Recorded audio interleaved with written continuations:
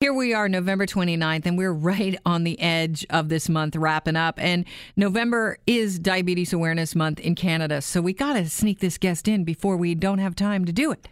More than 300,000 Canadians have type 1 diabetes. Type 1 diabetes is a disease in which the pancreas does not produce any insulin. We don't know what causes it, but it is very important that you manage the level of your blood sugar in order to survive. Mark Buckles, our guest. He's an engineer living with type 1 diabetes. Welcome to the program, Mark. Good to have you on. Hey, Kelly. Thanks for having me on. Talk a little bit about the challenges of living with diabetes and also the challenges that you're presented with on the job. Yeah, absolutely. So I've had diabetes for a long time. I'm coming on my 23rd year now.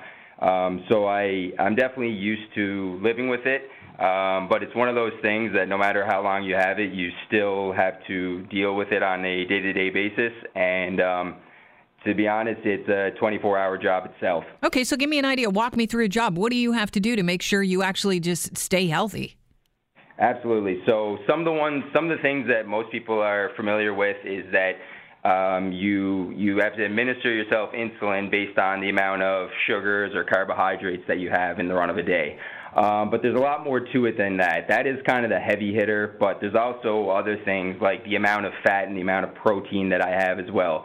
That's going to slow down the absorption time and my digestion time, so I have to be able to dose my insulin knowing that at the same time. Then there's other stuff. So there's things that can kind of tend to raise your blood sugar. It could be anything from lack of sleep or even excessive sleep. It can be weight gain. It can be illness, infection, intense exercise can actually cause a blood sugar spike, which is contrary to what most people think. And then you also have anxiety and stress and depression, which can have hormonal effects that can cause blood sugars to fluctuate.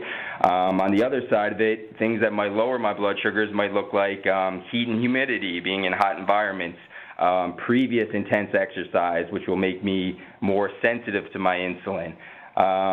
Alcohol can have a different effect and lower your blood sugars hours later. And then there's different medications, and each in their own can have their own different impacts on blood sugars. So these are just kind of some of the things that I have to consider as inputs for what my blood sugar output is going to look like. And Mark, if your level goes high or if it goes too low, what are you at risk of? Like, could it be as serious as a coma? Right. So the hyperglycemia is your high blood sugar. That doesn't tend to be the short-term dangerous one. The low blood sugar or hypoglycemia is what can lead to very severe dizziness and potentially going in a coma if you don't tend to your blood sugars fast enough. On the other side of it, the high blood sugar, if it's not treated for a extended period of time, you can find yourself in diabetic ketoacidosis, and that can eventually lead to a coma state as well. So you're an engineer. I mean, you have a pretty important job. Does this affect your personal life? Because it seems like you have to keep track of a lot of things that are going on, from the amount of sleep that you get to how healthy you are to what you're putting into your body. It must be overwhelming. Yeah, it's definitely a challenge. I won't downplay it. It is tough. But luckily, being where we are today, and there's some fantastic technologies out, and I've been fortunate enough to be able to get my hands on some of this stuff, which has not made it perfect, but it's eased the burden big time, and it's made it a lot easier to get through the run of a day, and especially at work, especially when I'm trying to do other things, when I'm in meetings, trying to meet budgets or meet project deadlines. And just having these technologies at hand really have helped me out. What are the technologies you're talking about? So when I was 10, I got my hands on my first insulin pump, and I was very fortunate to be able to do that at such an early age. And then since then, there was about a 10, 15-year period where not much had changed. A couple of new insulin pumps came out. But just 3 years ago, actually, I got my hands on my first continuous glucose monitor, CGM, and that's been the biggest game changer for me since the insulin pump. Okay, so the insulin pump, for those of us that don't have diabetes and aren't aware of it, does that do you use that instead of injecting yourself with a syringe? Exactly. So yeah, I used to inject myself with a syringe about 3 to 4 times a day with short-term insulin, and then once a day with long-term insulin. So it took away 5 injections daily and made it 1 every 3 days. Is that covered by your insurance, or at least by OHIP? That was covered by my when I was younger. It was covered by my parents' insurance, and I had to get a new one just a couple of years ago. And I was fortunate enough because I was no longer under my parents' insurance, and my work private insurance covered it.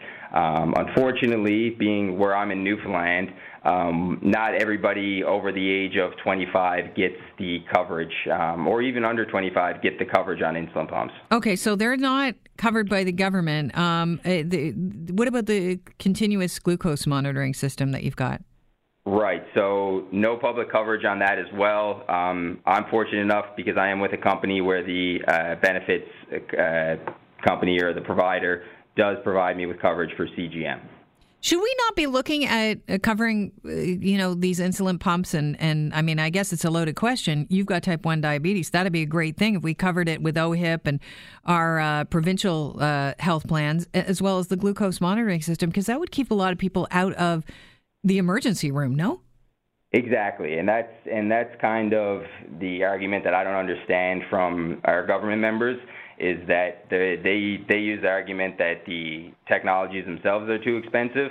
But if you look at an insulin pump, which could cost about $5,000-$6,000, and a CGM, which might run $5,000-$6,000 annually, but you compare that to the average stay of somebody at the ER, as listed by the Canadian Health Institute, is $6,000 daily. So you compare a one-time payment of $6,000 or even over a year, and you compare that to an ER visit, and it's not even in the same ballpark. How many times have you found yourself in the ER or hospitalized due to your type 1 diabetes? About 4 times over my entire life of having it, and 2 of them were over the last couple of years within the same month. And that was before I got my hands on a CGM. And since I've been using a CGM, I haven't had any of those visits. And CGM is continuous glucose monitoring system. Tell me a little bit about that system.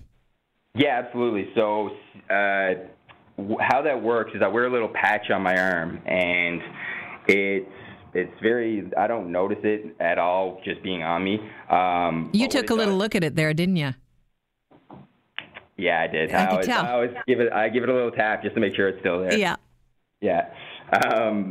So it reads the glucose levels in your interstitial fluids, which is essentially the fluid that sits in between your fat cells, and that's very accurate towards how much sugar is sitting in your bloodstream, and that will feed into my smartphone. That's through Bluetooth. It sends my readings to my smartphone, and it gives it in a nice graph form, so I can see whether my blood sugars are trending low and high.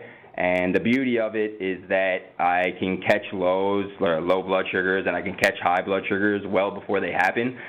So it allows me to be a lot more proactive and preventative. And what do? Do you have to eat something, or do you up your insulin from your pump, or how does that work? Right. So sometimes I don't really have to do much at all. I set my alerts in terms of how low I want it to go. So if I am sitting in a meeting and I know I'm going to be in there for 2 hours talking, I can actually set it up to give me a notification if I start going low. And at that point, I know I don't want to go low in the meeting, so it's worth it for me just to step outside for a minute, go treat myself to some sugar. I can even bring in glucose tablets in the meeting with me and just pop them right at the table. So there's various ways that I go about treating myself. But now that I have a CGM, I'm able to do that well ahead of time versus how I used to be able to do it before. If people without diabetes could take one thing away from this conversation, what would you like it to be? I would like it to be that the importance of advocating, because I used to not really speak up about the importance of these technologies. I was with a couple of companies beforehand that didn't provide the insurance. And when I eventually started speaking up about it, and I went to one of my previous employers and told them the benefits of it, not just for me, but for them in terms of lost time and increased productivity, it's really something that makes me perform much better, and therefore will bring earned value to them. So it's very important to advocate. The more people that speak up about it, the more awareness is going to be brought about it, and therefore we're going to have a greater chance for success in terms of getting public coverage and continued chance of getting even better private coverage as well. We're currently looking at about 85% of private insurance groups cover CGMs, so there's still that remaining 15% that I feel that everybody should cover it. Well, hopefully, Mark, you have convinced some people listening to the program today to make sure that that is part of their benefit package and their health insurance package at work. I really appreciate your time. It's been a pleasure talking to you.